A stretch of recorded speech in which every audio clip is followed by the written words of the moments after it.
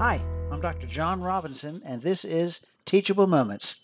I have a few more letters for you today. Here's the first one. Dear Dr. Robinson, everybody talks about stress these days, but what is that? Physically? Emotionally? My 10-year-old son picks at his fingernails and absent-mindedly rocks back and forth when he's concentrating. Is that stress? I'm so confused. Signed, Concerned Parent. Dear Concerned, wow, have you opened a can of worms? Stress is a psychosocial, emotional, physical phenomenon. Say that 5 times real fast. And it's everywhere. In fact, there is eustress, the good kind, as well as distress, the bad kind. Your son's behavior may signal stress. First, simply call attention to it. Son, you're rocking back and forth again. Is everything okay? It may just be an unconscious gesture. Other more serious signs of stress include disruption of sleep patterns, loss of appetite, overeating, change of behavioral type such as a quiet child becoming more vocal or a vocal child becoming more quiet. Physically, skin problems other than developmentally generated acne, headaches, and gastrointestinal issues are all frequently associated with stress. Now, getting less press because it's not problematic, there is eustress. That's the good stuff. For example, gravity is eustress. It keeps us from floating into space. Anticipation of Christmas or birthdays, assuming there are good memories to these events, would also be examples of eustress. Oftentimes, with our help, kids can turn historically distressful situations into eustressful. If your son plays Little League Baseball and has been in a slump at the plate, you might offer batting practice and coaching to help him raise his confidence. Next time he comes to bat with more confidence, he will look forward to it and anticipate a base hit.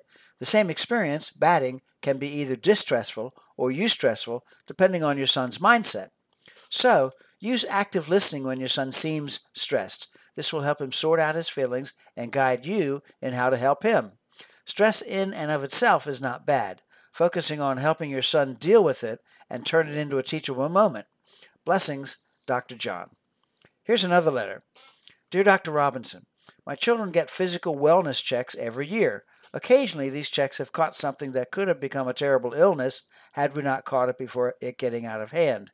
Is it also a good idea to get mental wellness checks? Signed, Just Wondering. Dear Ms. Wondering, what a great idea. You really are ahead of your time. You know, unfortunately, there is still some stigma to mental illness, so people tend to ignore symptoms until they are really pronounced. And while current insurance laws require parity between physical health and mental health benefits, most insurance companies will not pay for wellness checks. Most folks go with the principle, if it ain't broke, don't fix it. Denial and ignorance are bliss. What you can do is monitor your child's bouts with physical illness. Do they seem to catch everything that is going around? Are they more susceptible to influenza than other children? Do they seem particularly mopey a lot of the time? The link between physical health and mental health symptoms is our body's immune system. Think of the immune system as a futuristic force field around our bodies. We are attacked by more than 3,000 airborne viruses every day. Every day! Thankfully, almost all of them bounce off that force field called our immune system. Now, when a person's physical health is at risk, the effectiveness of their immune system goes down.